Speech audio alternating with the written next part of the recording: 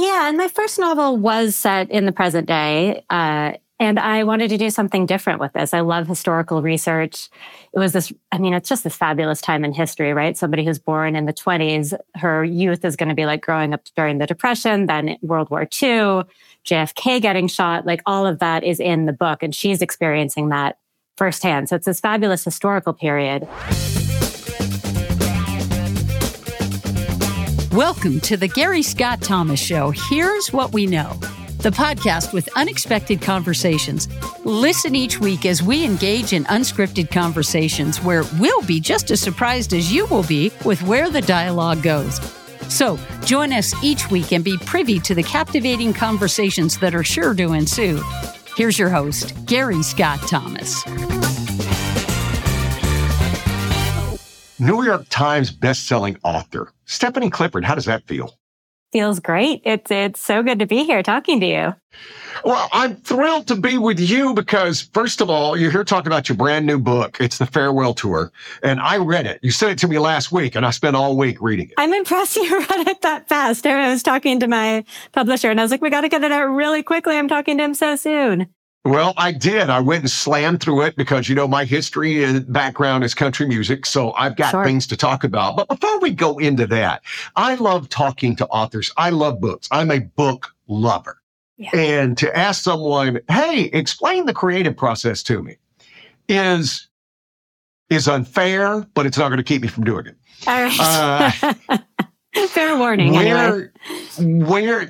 Where do ideas for books come from? And once you have the idea, what is the next process then? Do you start bouncing it off people? Do you see people you trust? Do you go that area? What do you do?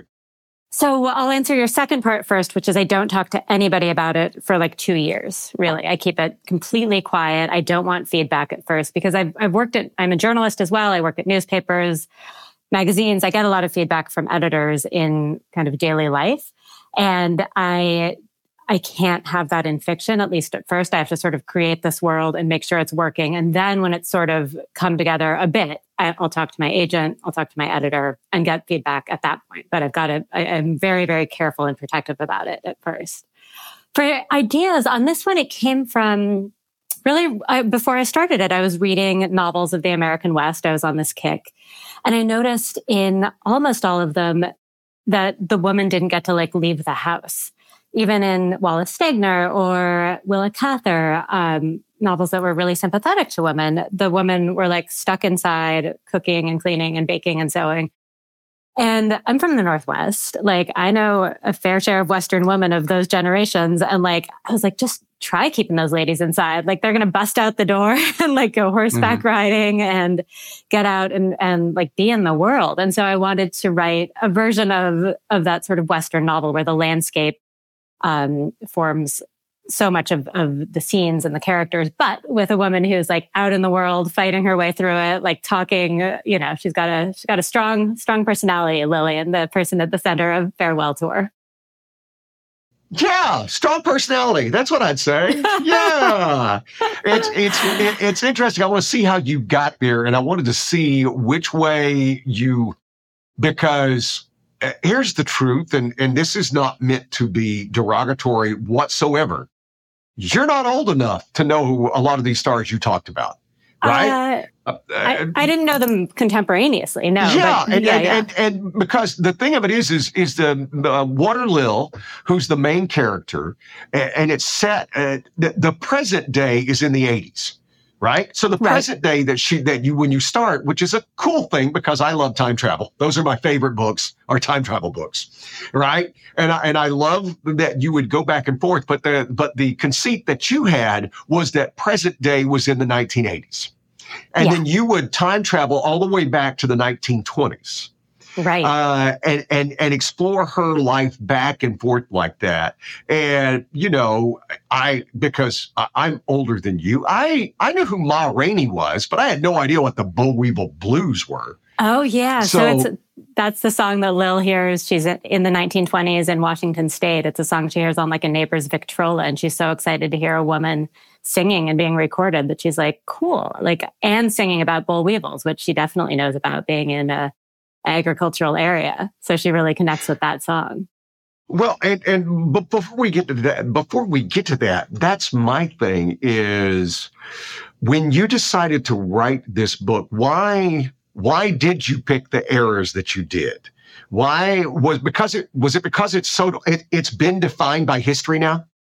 A right? little So bit, yeah. unlike today, it's still more amorphous where that time it's set in stone now. Yeah, and my first novel was set in the present day, and I wanted to do something different with this. I love historical research. It was it's just this fabulous time in history, right? Somebody who's born in the 20s, her youth is going to be like growing up during the Depression, then World War II, JFK getting shot, like all of that is in the book, and she's experiencing that firsthand. So it's this fabulous historical period. For her job, too, she moves to Tacoma, Washington at this time where it's like this weird hotspot of country music in the 1950s and becomes a honky-tonk country singer.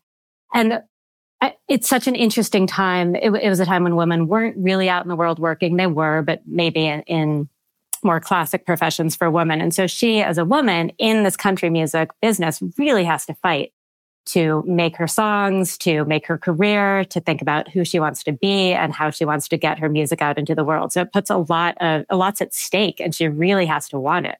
So that makes for a great character when they are just dying for something and willing to do just about anything to get it. How much did the research affect the overall tone and outcome of the novel? I mean, I would assume, again, I've never written a book and probably never need to. I read enough, I consume enough. But you had the germinating idea, and then when you start doing the research, does it shoot it into different directions, or do you just research what you're trying to find out? You think you're researching what you're trying to find out, and then you get all this wonderful stuff. So, for example, she's born in Walla Walla, Washington, on a Depression-era farm where her parents are trying to hang on to the farm. And I went to Walla Walla. I was doing some research. They have a fabulous local library there where just kind of residents of Walla Walla have given papers and archives and journals. So in that, I found a mortgage, and it was this beautiful sort of rice paper sheet, beautifully typed about the terms of the mortgage. And it was so, I have a mortgage with Wells Fargo. It's like 100 pages of lawyerese. There's nothing romantic or compelling about it. And I thought about, wow, what if they had this in their house? What would that do? What would that represent? If they have the mortgage there, she knows like they may not make it. It's summer of 33. They may not get enough money with their crops to pay this mortgage. So that actually becomes a big sort of plot point in the book, the mortgage, which was not a plot point at all before I'd run across that. Same, frankly, with the whole country music thing. I knew I wanted her to be a woman of the West. I knew I wanted her to start on this farm, but I didn't really know what her career should be until I found out. I was reading I love reading obituaries. They're so interesting. But they are fascinating because you get to see the end result of a life. Yes, and there's so many good details in them. So I was reading an obituary that mentioned a country music producer out of Washington State, and I'm from Washington. I've loved classic country since I was a teenager and spent a summer in Arkansas doing trail maintenance and kind of fell in love with the country scene there. But I had no idea there was any Washington connection. And then I started looking into it. And there was this moment when Buck Owens comes up from California to run a Washington radio station. Loretta Lynn's out with her then new husband. She was a young married gal out in Washington making the honky-tonk rounds. Don Rich, Buck Owens' eventual guitar player, is playing the honky-tonks in Washington. And I was like, oh, well, that's great. Like if I can get her to that part of Washington by kind of late 40s when they're all there, like what a fabulous, rich thing to explore in this book. It is fun. I don't want to give any spoilers. It's a wonderful little mystery. And when I call it a mental mystery without you start finding out why Waterlil is the way Waterlil is. Yeah. And you layer that throughout the book. And I found it interesting. I've been doing country music for a long time. And I had the opportunity to talk to a lot of these people. Oh, wow. I've talked to Dolly Parton. I've talked to Buck Owens. I've had this wonderful thing. I've met and talked to Johnny Cash and Waylon Jennings. And so I've always been a big fan of the country music history. Mm-hmm. And trying to see you weave in and not being afraid of jumping on some stuff.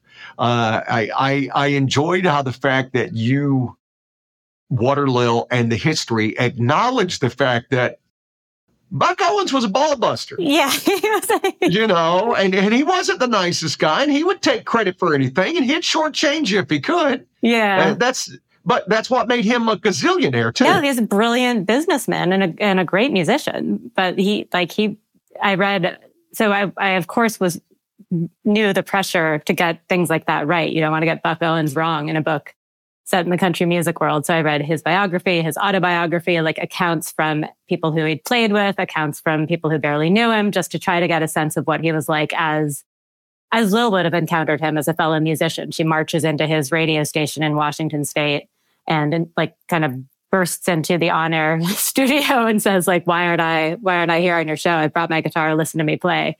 And they have this sort of a sparring relationship. They're both strong personalities, and she respects him a lot, but she also is like, listen to what I can do. Yeah, I sit back and I say, because you don't know, it's a fictional character against another person. And I'm like, the fact that you could have gotten back to Buck would have been impressive. If you could have talked your way all the way back there. That's right.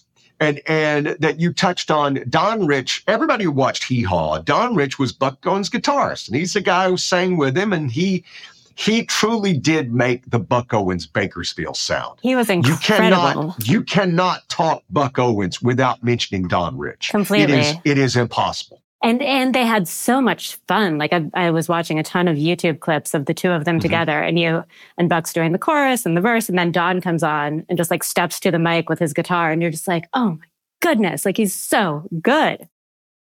Oh, and they do the things with the guitars, because what people don't realize is Buck Owens was a very famous and sought after studio musician. Right. Buck Owens was a fantastic guitar player. Fantastic.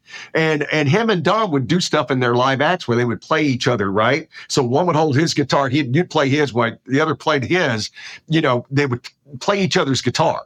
And it was fascinating. And then, Don Rich died in a motorcycle accident that, people are still to this day trying to figure out what happened. But Don liked to party. Right. And this wasn't the story, or at least the account at the time, was that he had been recording and kind of mm-hmm. had a couple drinks and then took the motorcycle to go to a beach house or something. Yeah. And going pretty fast, and they don't know what happened. His son sued the bike manufacturer because they said the tire popped or came off, Mm-hmm. And so it was always interesting, because he was a very good writer, but you can't discount the fact that the thing about alcohol is you never know. Sometimes 2 drinks don't affect you. Sometimes 2 drinks lays you out. Right. So, right. And he was only 34, right, when he died? Yeah. And his contribution cannot be overshadowed. So the fact that you included him in there, I thought was cool. So when you're creating the character of Waterlil, what I enjoyed about it is that when you first start reading the book, maybe you do, but nobody else is going to like Waterlil. Sure. She's not likable. She's not. People in the damn book don't like her. Right. She's mean to her players. She's starting out on this 1980 tour. She really, unlike her, she used to always rehearse and be totally ready.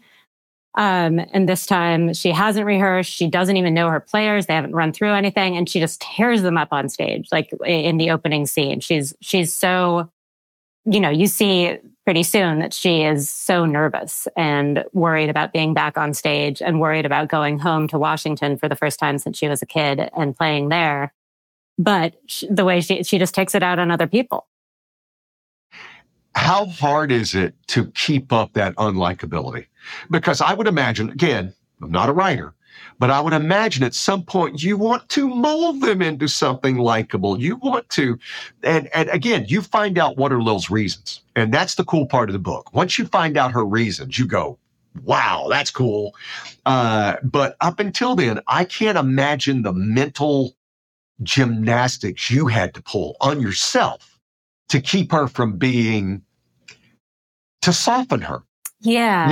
In the first 5 or 6 chapters. Yeah. Yeah. She is a hard nut. And I think so many women from that time, if they survived in something like country music, had to be really hard, because she's never going to be Jean Shepherd. She's never going to be Kitty Wells. Like, she's not this nice married woman. She is a fighter, and she can't let that go. She can't relax a little. And then, like, as you see the tour go on, she does start to listen to other people. She starts to listen to her fiddler, who's a young Japanese American, and Little Sorts of writes her off as a hippie who doesn't know anything, because Kaori's like 19 or 20 years old. And then she starts to be like, oh, she's a writer too. Oh, she's a really good musician. Like, maybe she's got something more. Charlie, who's her sort of lifetime. Her true love. Yeah. Charlie's her true love. Yeah, I think that's right. And they never consummated it. I mean, well, I don't mean to throw a spoiler out for you, but hopefully you'll get a chance to read this book. But he is truly her true love. Yeah. And her musical equal. So they can talk in this language that she can't talk to anybody else in, where they just like trade guitar riffs back and forth. And she starts to listen to him a little bit too. She starts to realize maybe the way I've approached life is not totally working for me. Maybe I need to listen to other people and help them a little bit more, and not just like wall myself off so I can get through. Like, maybe there's another way. Well, and the fact that you as the creator, you had to generate this, because I found this funny, you had to generate this hate from Lil's point of view for everyone. Mm-hmm. God bless Sylvia. Sylvia, if you read this book, I'm sorry. I'm sorry, Sylvia. I'm truly sorry. So, Sylvia, sweet lady. She had, that was just the music of the time, right? You're nobody called today. That's Sylvia. And I like Sylvia, yeah. But Lil is just furious. What Lil didn't like her, right, exactly. Right? And that's what I'm saying. You had to generate that.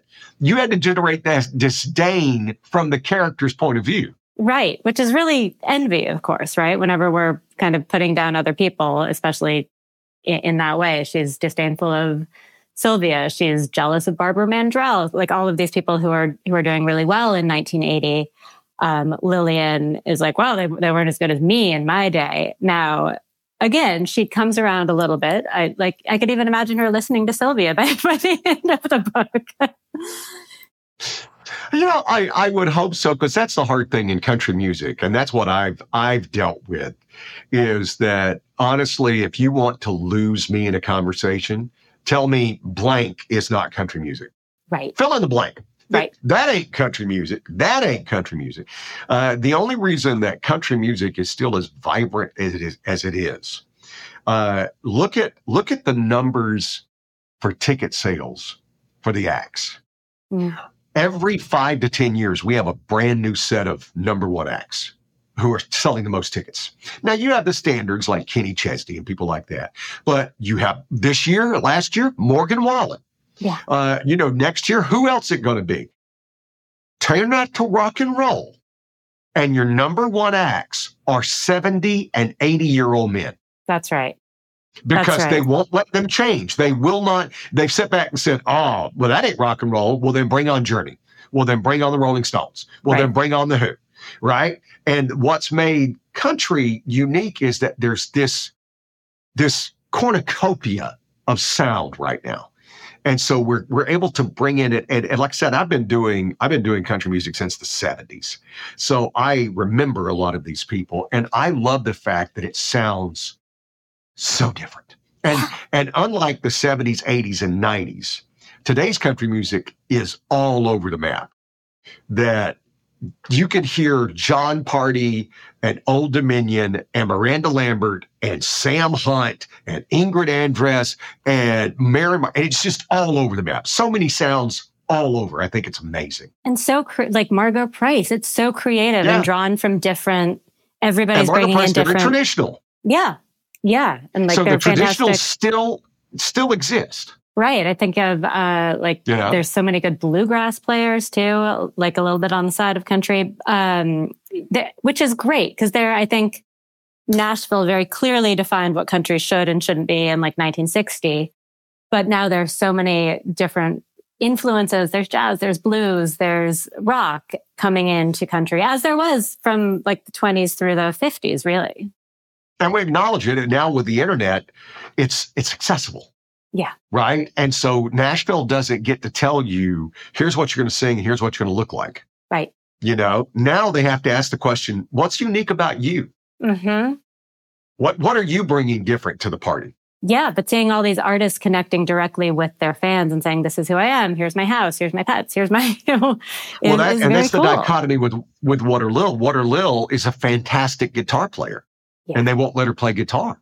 Yeah, she teaches herself electric guitar when that is really just taking off. She's mostly about listening to jazz records, really. She's listening to Charlie Christian and some of the fantastic jazz guitarists and blues guitarists. And she gets a Fender Telecaster 51, which I wanted to give her something like so nice because she doesn't have very many nice things. And I was like, what's the coolest guitar that she could possibly have? And I think I can make a good argument that it's a Fender Tele.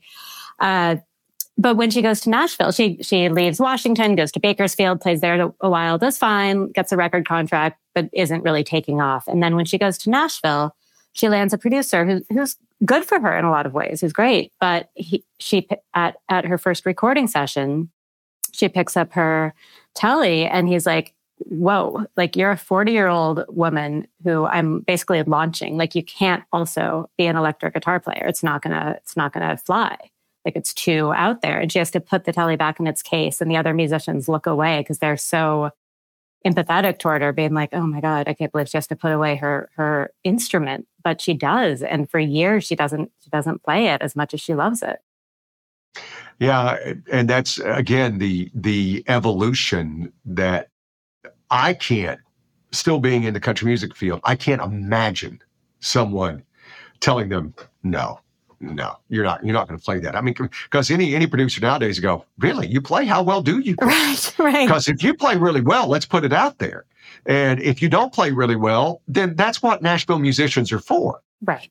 They're really, really good. They're the session musicians are incredible. But I think a woman, a 40-year-old electric guitar player in 1964 Nashville was probably a little too much, Yeah, it was. Even though, I mean, Dolly was known for playing her guitar, but she wasn't a lead guitarist. But it was just part of her. It was part of her act. Loretta Lynn, same thing. Yeah, she sang because Loretta Lynn could write great songs for Loretta Lynn. She's an incredible songwriter. But you're right. When other people cover them, you're like, it's not quite. That's why people can cover Dolly Parton. Yeah, because I Will Always Love You is universal. Yeah. Everybody's had that love that didn't work out, and we can all figure it out. But the truth of it is, only Loretta Lynn can write, Don't Come Home a Drinking with Lovin' on Your Mind. I mean, because it was to her husband. Right. And when you hear somebody cover it, it's like almost cringy. Yeah. No, One's on the Way. I think of all the Loretta. They're so specific. And she was brilliant about writing to her life and her experience, and that's what I love. We have a couple of people out there now who are able to write to their experiences or being able to tell that story. I've told Ashley McBride, she kind of reminds me a little of Loretta Lynn because you do, Brenda Put Your Bra On. That's one of her songs, right? And that's right out of the Loretta Lynn tree. Right. I could hear Loretta singing that, frankly. Yeah. And you hear that and you go, okay. And then Dolly is more of those universal stuff. I could say Carly Pierce, she wrote that album 29 about her divorce. Well, that is universal. That's a universal. My marriage failed and I never thought it was going to fail. And this has destroyed me. And it's that. So you see those trees, and then you get like Tammy Wynette. Tammy Wynette was very good about singing somebody else's song, but she had such a distinct voice. Yes. And the emotion in that voice was incredible. It's almost like operatic. Well, she could make Happy Birthday into a tearjerker. Yes, I know. I mean, that's what, Happy Birthday. And the way she just pinched off the notes, I was blasting her in my car the other day, and my daughter, who's 5, was like, "Why is she so sad?" And I was like, "Because that's Tammy. She's incredible." If you get a chance, they had artists cover the Beach Boys. Oh, wow. And they had Tammy Wynette sing In My Room. Oh, that's good. And it's just like, it's so depressing. It's so depressing anyway, because it's nothing but minor chords. Da, da, da, da, da. And then Tammy Wynette's like, In My Room. Oh my gosh. And it's you're so just good. like, wow. And it's good because, the truth of it is, she was crazy as a bedbug. Just bonkers crazy. She really was. Her and George Jones, that's the thing. That's the difference between country music now and then, is that they could cover up, the record companies could cover up how truly awful they were. And her and George Jones were both awful. Really? George Jones tried to murder his wife twice. Tammy Wynette staged her own fake kidnapping. Yes, that is I was just watching George and Tammy, and I was like, I feel like this is a little bit sanitized, the Showtime. Yeah, she was playing bonkers, wild, crazy. And even then, even in her death, she dies, her husband invites 6 friends over before he calls the cops. They sit around and have drinks with her body in the living room on the couch. It's so crazy. Like you couldn't write a song about it now because people would be like, that never happened. But they could hide all of that stuff back then. Yeah. And that's the beautiful thing about country music today, is that you can't hide it. And what it's done is, I think it's really freed everybody up. I've told this story before, but I haven't told it to you, so I'm going to bring it. I told Garth Brooks one time, I said, the best thing you ever did? He goes, what? I said, you've taught 2 going on 3 generations of singers and artists how you can survive this business without going crazy. Oh. Right? Yeah. Because Garth makes it all about the fans. Garth understands that the people he's working with, be it concert promoters or radio or whatever, we're all in this together. If I make you look good, you're going to make me look good, and it all works out that. But we're all about the fans, whatever works for the fans. And hey, don't run around your wife. Yeah. Don't drink too much. Don't do drugs. And now you see these acts bring their families with them. Yes. You go backstage at some of these concerts now and there's kids running around. No, it's amazing. I was just talking to Amanda Shires about like bringing her kid on the road. And she said even like 7 years ago when she had her child that there was no model for it, but now it's acceptable and fine. You can bring your kid on the road, and they become like road cousins with the other kid of the band members, which I think is great. I don't think I'd be smart enough to hang out and have drinks with Amanda Shires and Jason Isbell. I just don't think I'd be smart enough. I was interviewing her. Was it? I know. But right, you get that feeling, or it'd be like, I do. Yeah. Yeah. She has her MFA. She was like in the midst of writing poems when we were talking. Like, she is a smart woman. Yeah. And these people and if you can figure out what it is you're trying to do, right, and go, I'm just trying to create this stuff that I'm doing, and I'm not going to worry about it if I don't become a big star or not. Yeah.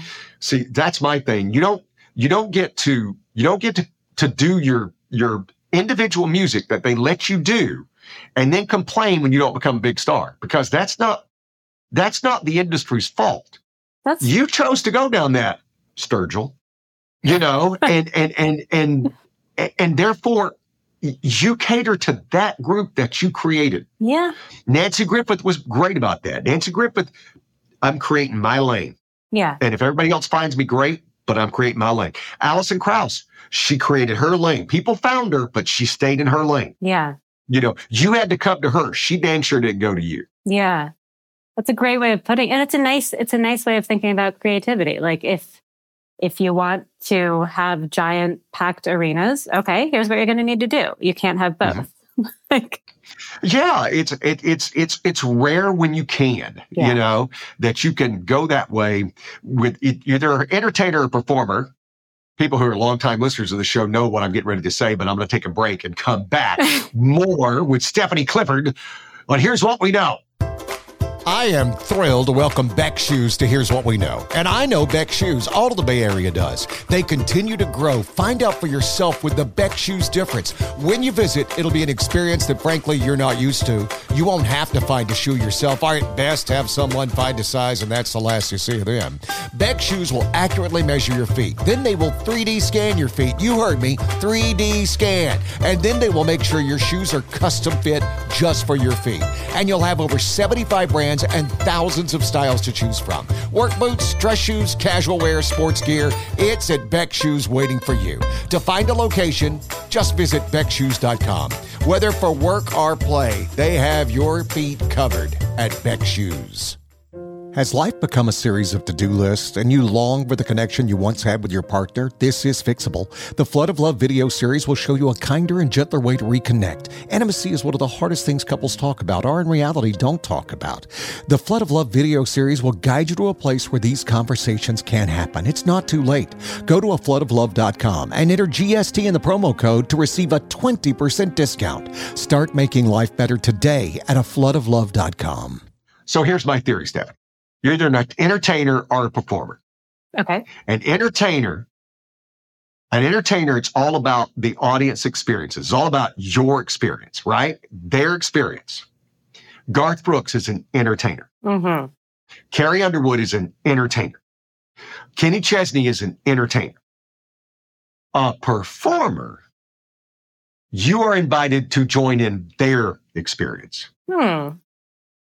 Chris Stapleton is a performer. Okay. Barbra Streisand was always a performer. Yeah. The Grateful Dead and Fish, they're performers. If they want to go off on a 38-minute drum solo because the drums feel right tonight, it's about them, right? Right. It's not about your experience. It's about you sharing their experience. Interesting. I like that. And you're right. You can kind of divide everybody into one or the other.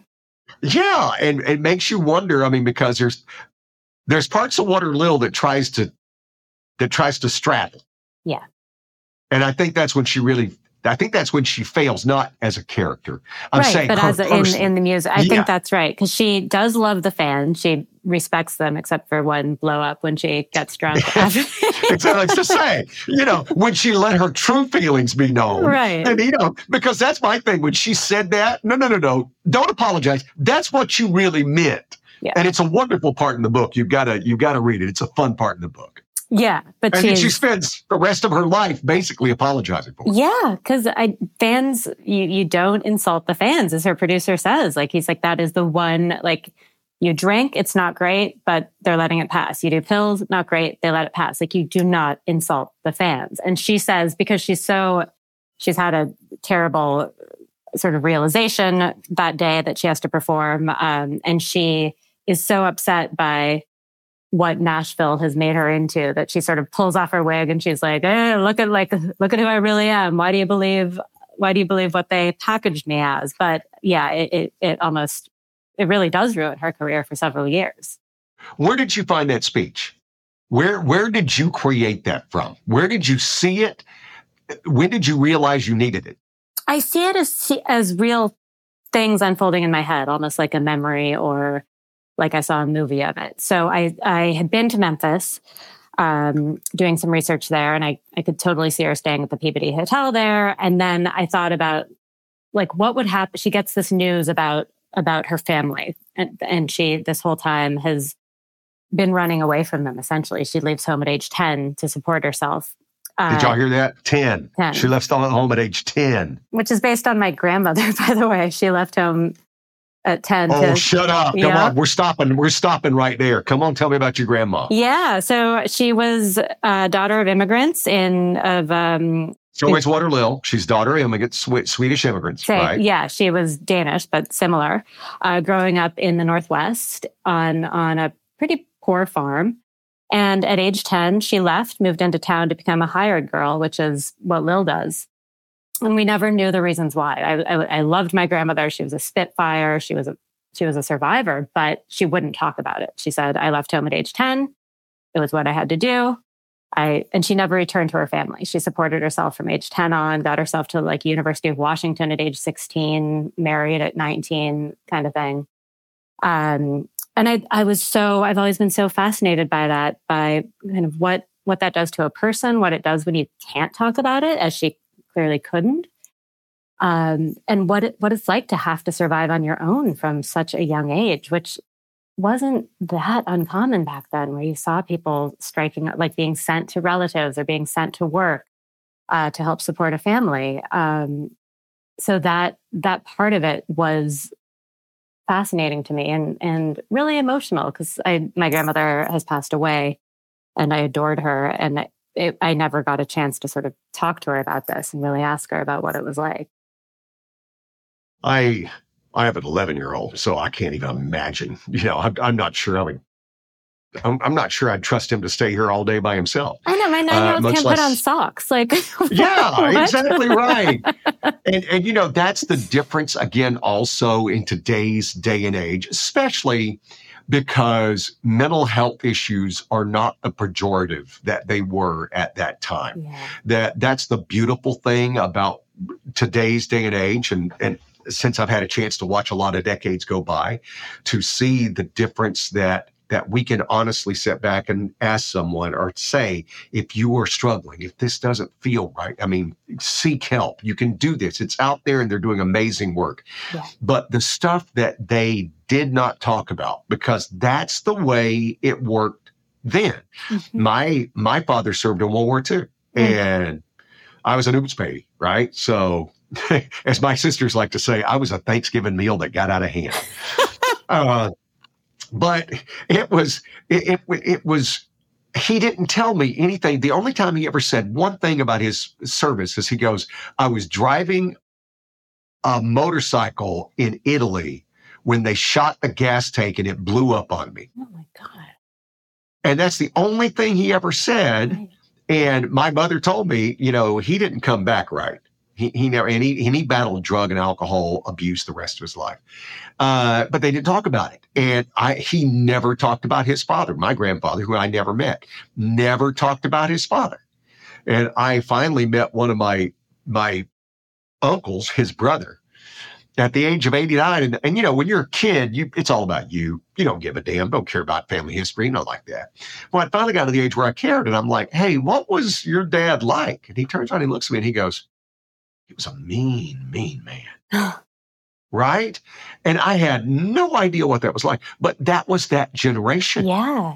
That generation did not talk about it to the point where it was detrimental, unlike this generation where I think talks about it so much to the point it's detrimental. Yeah. We need a nice balance. But I agree. And you talked about drugs and alcohol. Lillian certainly struggles with alcohol and struggles with pills. And I think that's what happens when people don't deal with this, when they're not allowed to talk about it or face it or acknowledge it. And I think you saw that in a lot of people from that generation where, as you said, the idea was like, nope, don't talk about it, move on. But your body knows what happened. Your brain knows what happened, and it holds on to that, and it comes out in some way. Well, that was the beautiful thing about the book, is that you, again, once you find the motivation behind Lil's acts and what she had to do to survive and get herself to a place where she could even function, is nothing short of harrowing. Yeah. And again, it's a feel-good book. I'll let you know at the end, yay, Lil. But you really need to go in for the journey that you'll see and go, all right, now I see why she did this. Now I see why she would approach it that way. Now I see, because of all the lies she had to tell herself, much less anyone else. Right. And that was in part, I read a ton of memoirs, of course, of women, especially in the country music business. And when I read like Jan Howard's or Skeeter Davis's, they would talk about this incredibly traumatic stuff like incest or rape. And it was in a paragraph. They would say, this happened.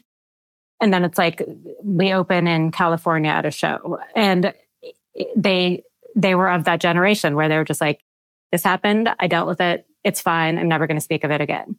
And so I wanted to reflect like that in Lillian, where it was a time where she certainly couldn't like sing about it or put it in her music as people do now, I think really beautifully. I'm thinking of Allison Russell, who talks about her childhood abuse in her music. And reflect on what that's like to hold that secret for your whole life, pretty much. Yeah, those names, Jan Howard, Skeeter Davis. Skeeter Davis battled so many things in her life. Oh, I got a sense from that autobiography. Like it seemed like so much she was dealing with. Yeah, and I don't get the feeling that, and this is not me talking bad about Skeeter Davis, but I don't think at any point was she ever emotionally prepared, mentally prepared to deal with any of that. If she had not been famous, I don't think she would have been able to deal with any of that. Right. And then you add the fame factor into it. And oh, by the way, my husband is the biggest country music DJ in Nashville right now. Right. That is a very weird autobiography, I've got to say, if you haven't read it. What are some of the biographies that you suggest? I loved, I'm just looking at my bookshelf. I loved Looking Back to Sea, Maxine Brown. She had a great one. I loved Jean Shepherd's is fabulous. She grew up around Bakersfield and she was on the road with Ferlin Husky, and she wasn't of age. And so Ferlin Husky had to be named as her guardian, which I think is hilarious to think of. Best name in country music ever. Ferlin Husky. Jan Howard's was wonderful. There have been a few great takes on Dolly Parton, Loretta Lynn, of course, Coal Miner's Daughter. Charlie Pride's was great. Just talking about being the first Black musician signed to a major country music label. It gives you a good sense of what it's like to be an outsider in that world a little bit. I'll share a story with you that I was such a fan of Charlie Pride because my father was a racist, but he loved Charlie Pride. And I was talking to Jimmy Allen one day. I've become friends with Jimmy. And I said, I've never talked to Charlie Pride. One day I'm going to talk to Charlie Pride. Yeah. He goes, okay. So I'm on the air one morning and Jimmy calls me on my cell phone. And I'm like, hey, buddy. And he goes, answer the hotline right now. No. And I'm like, okay. I said, well, give me a second. He goes, no, turn the song off and answer the hotline right now. All right. So I turned the song off and I'm like, hey, Jimmy. And he goes, Garrett, say hello to Mr. Charlie Pride. No. And I'm like, and I've talked to everybody. Here's the deal. I don't get nervous unless I'm talking to someone who my parents thought was famous. Right. And I was like, oh my God, Mr. Pride. Especially so nice. unprepared. That's so hard. I am so thrilled to talk to you right now. And I said, and I told him, I said, this would just be something. He goes, what's your name again? I said, Gary Scott Thomas. He goes, Gary Scott Thomas. I said, Mr. Pride? And he goes, yes, sir. I said, I can't tell you right now, but the angels in heaven are singing because my parents are screaming that you said their son's name. Oh. And he was just the nicest guy. And it was literally just a few months before he passed. Oh, wow. I had no idea. But when you go over his story and you talk about a winner, he ended up winning so big. Yeah, he did. And he had to work. I mean, like all of his whole baseball career before he became a singer was like another incredible story where you're like, on its own, that would be a fabulous. And then he ends up being a part owner of a Major League Baseball team. Right. He's like, look at where I got. Winner. That's all I'm saying. Yeah. Check, please. Yeah. Winner. Yeah. Done. Well, I love the stories. And we've forgotten, I've had this conversation before, we've forgotten people who were huge stars. You know who nobody ever talks about anymore? And you mentioned her in the book, Barbara Mandrell. Yeah. Barbara Mandrell in the 70s and 80s, you could not be, she was much bigger than Dolly Parton. Mm-hmm. She was. And people sit back and go, no. Yeah. And a really talented musician, speaking of musicians. Really talented musician. Yeah. Her and both of her sisters, very, very talented musicians, but we've kind of forgotten her. That's the thing about country music. The worst thing we do is that we decide when you've won enough awards. Yeah. And then you never win any more awards. And it's like that. You go, all of a sudden you win everything. Next year, nothing. Next year, nothing. And it's like almost everybody goes, yeah, well, they've won it enough. We're done. Yeah. We're done. And it's not based on merit. Listen, Entertainer of the Year, to me, it's like, let's look at ticket sales and stop there, because that's who those people are actually entertaining. Yeah. So if you go by ticket sales, Kenny Chesney should be nominated for Entertainer of the Year. Aaron Church should be nominated, but Garth Brooks should be nominated for Entertainer of the Year. Yeah. But because we've tried to break it into, and I say this word, and it's going to be perceived wrong, and I don't mean it to be, but we've broken it down into inclusion. Let's invite everybody to the party, whether the numbers are there or not, right? Just so we can go, hey, here's everybody. But the truth of it is if you're not selling tickets, and that used to be what Entertainer of the Year was. Well, now we've redefined it, and we don't know what it is anymore. Yeah, and I think you've got to respect all those musicians who are out there touring like their little hearts out. They're not little hearts; they're touring, but that is they're just rich hearts out. Yeah, they're rich hearts out. That is just hard work being on the road that much. Well, there are sections in the book when Lil, and when Lil talks about just like the road where you just you're eating bad food and like trying to find bathrooms, and that's not that part of touring. Well, I mean, and Lil ends up with vocal problems, which is what so many of them did. Yeah. I've always said, sit back and take 2 hours of your favorite songs and sing them nonstop, and do that 3 nights in a row, and then take a plane 3 states over and do it again. Right. And do that for a summer.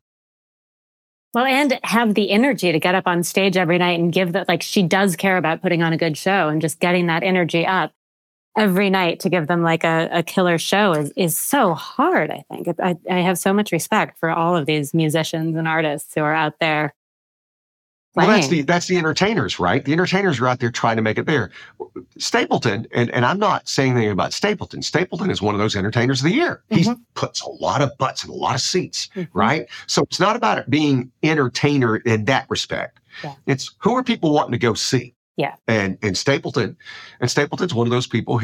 And even then I don't know if he's made it through the last couple of years without having to cancel a few shows. Is that right? Yeah, because it takes such a toll on you. Yeah. And then when you throw in, they have 5 kids. So hard.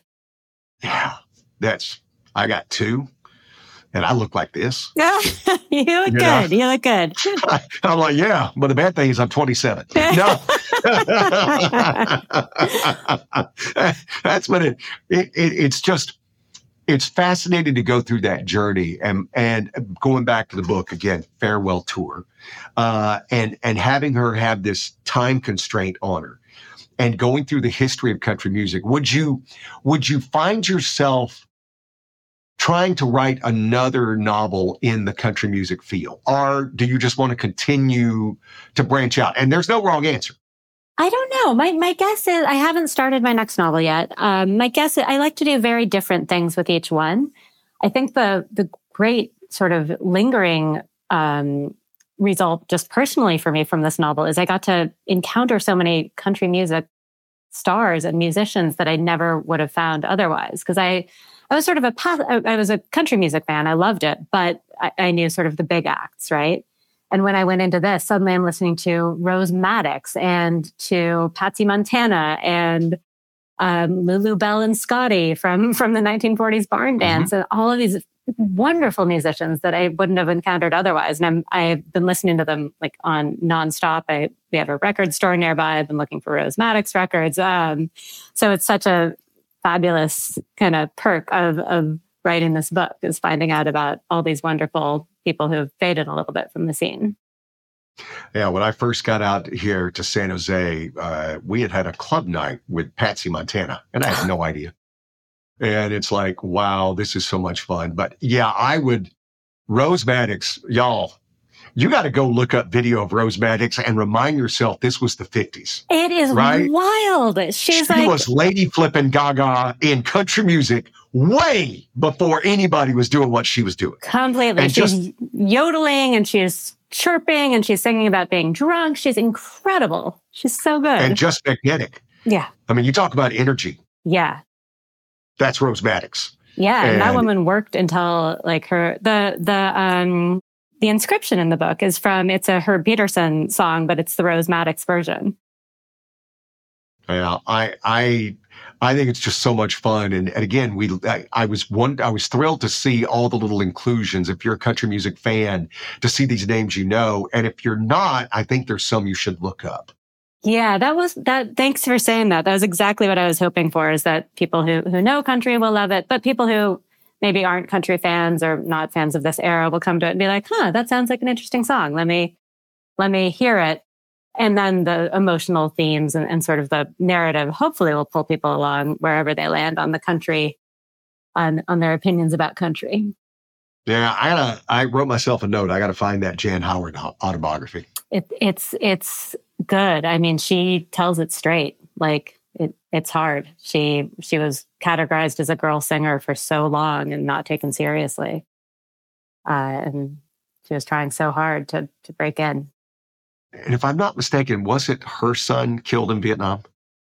I think that's right. I read about 4 biographies that were covering the same era at the same time. So I think that's correct. Yeah, I think that's right. What do you read for fun? And I say this because I find it interesting. I love all kinds of books. I love James Rollins novels, and I'm not expecting you know who James Rollins is, but he does these adventure novels, but he bases it on fact, and then he creates a scenario out of it. Oh, neat. But I was like, oh, this is kind of fun. Then I found out he never reads books like that.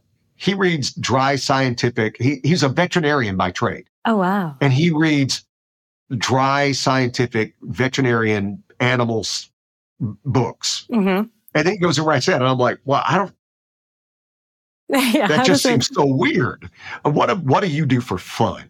Reading wise, I love literary fiction. So I've loved Tomorrow and Tomorrow and Tomorrow, which is a great book set weirdly in the video game world. And it actually reminds me a little bit of this in that it's set in this very specific world that I'm not involved in. I don't care about video games. And then I read the book and I was like, oh, awesome. Like, what a great book. And now I know a little bit more about video games. Fine. And then I love thrillers too. So I love like a good fast paced, like somebody's dead, we're figuring it out. And I think I was reading a ton of thrillers during COVID. It was like all I could handle. And I feel like some of that pacing made it into this book where there's like a lot of stuff moving along. It is not, I don't think it's a slow moving literary book. There's like a lot of twists and turns. I like to read. I read hard copy books when I'm at home or, bedtime and stuff. And then I listen to audiobooks when I run. Mm-hmm. Because I can't listen to music because it becomes a measurement of time. So when you start thinking about it is I need to hear 12 more songs. Yeah. Or I need to hear 18 more songs. Yeah. But if somebody's telling you a great book, and especially if it's a good narrator, is this out on audio yet? Yes. And the narrator is fabulous. She's Carrington McDuffie, who has this like deep, beautiful voice. And I wrote 5 songs for the book, the songs that Lil writes, words and music. And so Carrington, sings those in the audiobook. She brought in her own Fender to accompany herself. You wrote songs? I did. What was that like? It was great, actually. It was because there's so much. I write for a living. Clearly, I write words, not music. And so it was really freeing to be like, I knew these weren't, there was no commercial pressure on them. I could just sort of play around and try to write songs that Lil would have written. The first one is during World War II. She forms an all-girls band while all the boys are off at war. And it's a song called Woman's Work.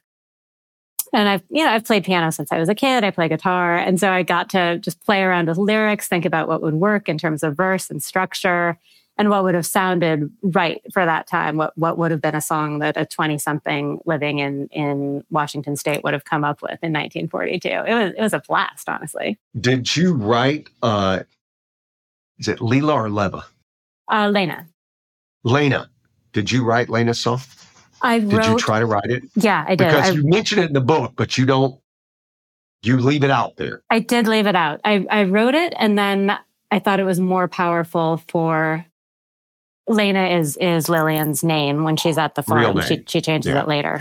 And I thought it was more powerful for, sometimes I over describe. And so I wanted to pull back a little and let the reader come to it and sort of go away with their own conclusions about what was in that song. I like that. And I could see when you did it that was a conscientious decision. Yeah. Because now it gets to live wherever I want to put it. Right. And by that point, readers really know Lil. I don't like to have endings that are so cut and dry. I want to leave a little bit of room for the reader to come almost like looking at a piece of art, and they're going to bring their perspective and their thoughts on what it should be. Fascinating. Well, I have enjoyed this conversation, and I knew I would. Me too. Because I love creative people, and I love people who can do stuff that I can't. I can't write, but I can read with the best of them. Yes. And you can interview Buck Owens, which is so cool. One thing you keep thinking about is, wow, you're so rich. I know. He's so rich.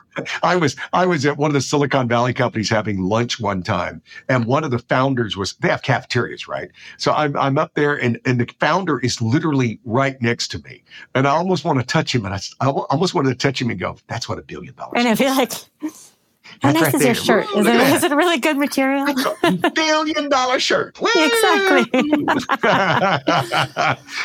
Stephanie, well, when the next book comes out, let's do this again. Fabulous. I love talking to you. It was so much fun. Thanks for joining us this week. If you loved this episode, please subscribe, download a few more episodes, and please leave a review.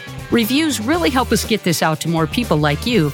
Also, we'd love to hear what your favorite part was. Be sure to join us on social media to engage in even more unexpected conversations. Until next time.